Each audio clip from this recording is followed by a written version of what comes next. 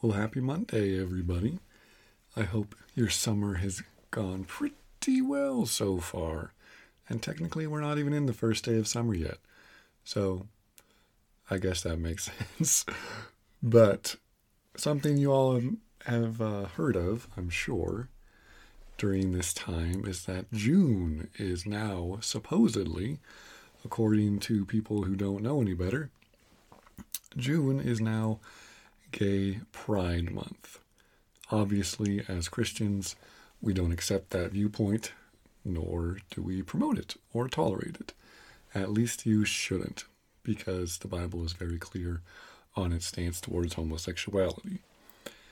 But how do you guys deal with this onslaught, this cultural onslaught that's always being thrown in your face? Because I guarantee you guys this month, if you already haven't, you're going to continue to see this stuff just promoted and flung all over the place. It's going to be kind of hard to get away from it, on the internet at least.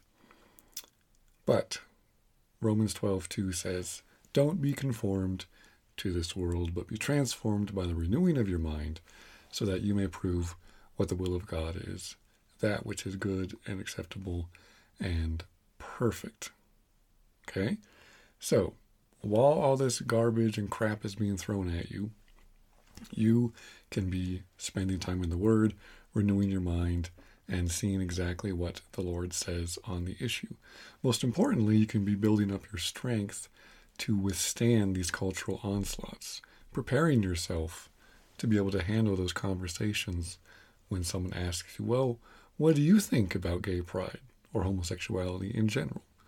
How are you going to answer that right here, right now? Are you ready? Or do you feel kind of shaken up, a little scared, a little nervous talking about that? It's not quite your forte. That's totally fine, because it's not mine either, and I prefer not to address the subject as well. But it comes up regardless. Someone just the other day was talking to someone, asking them about what their viewpoint was on homosexuals in church leadership, and this person was talking to Jordan, actually, and that was an interesting conversation, guys, and we'll highlight more of that in the episode later this week.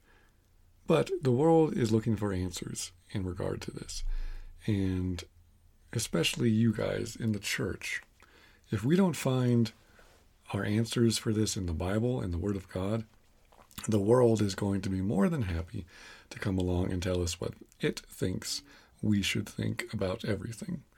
Okay? And if I'm talking to any pastors here, you guys need to bone up and speak more on these issues from a biblical viewpoint.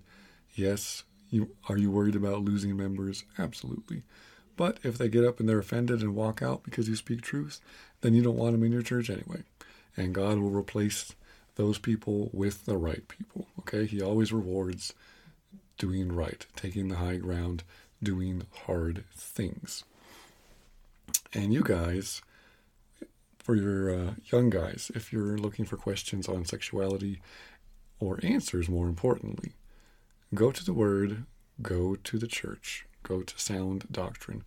Don't just put in to Google, is homosexuality an acceptable lifestyle or something like that, because you will get lambasted with all this filth and stupid ideas from the world. And even on some Christian forums, not going to lie to you guys, more and more Christians nowadays, at least people who call themselves Christians, are trying to promote homosexuality and transgender ideology and all this other stupidity within the church and try to justify it biblically.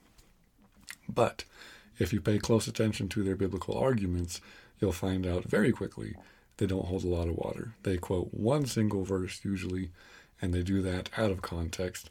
And the way the Word works, guys, is if there's not another verse in Scripture that plainly backs it up and it stands by itself, you can't make a doctrine out of it. Okay? And so that's what these people do. They twist the Word and manipulate it to try to fit their narrative, all the while ignoring sound Scripture. And what they're doing is intentionally preying upon people who are not very biblically literate, which we all should be.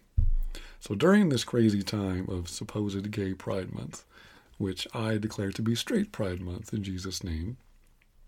Use this time to grow in your foundations, expand your doctrinal knowledge, and learn more about the subject of homosexuality.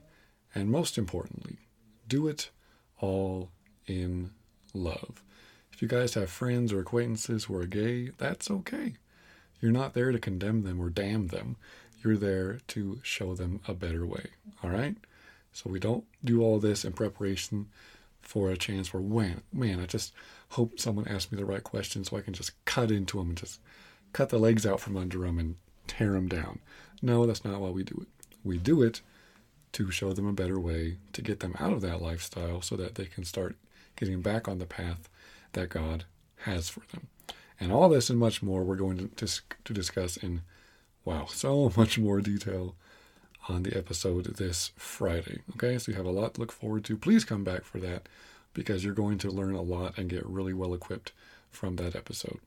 Okay, but in the meantime, this week, you guys got your homework. You are blessed. You're highly favored. Go out there and show them who Christ is.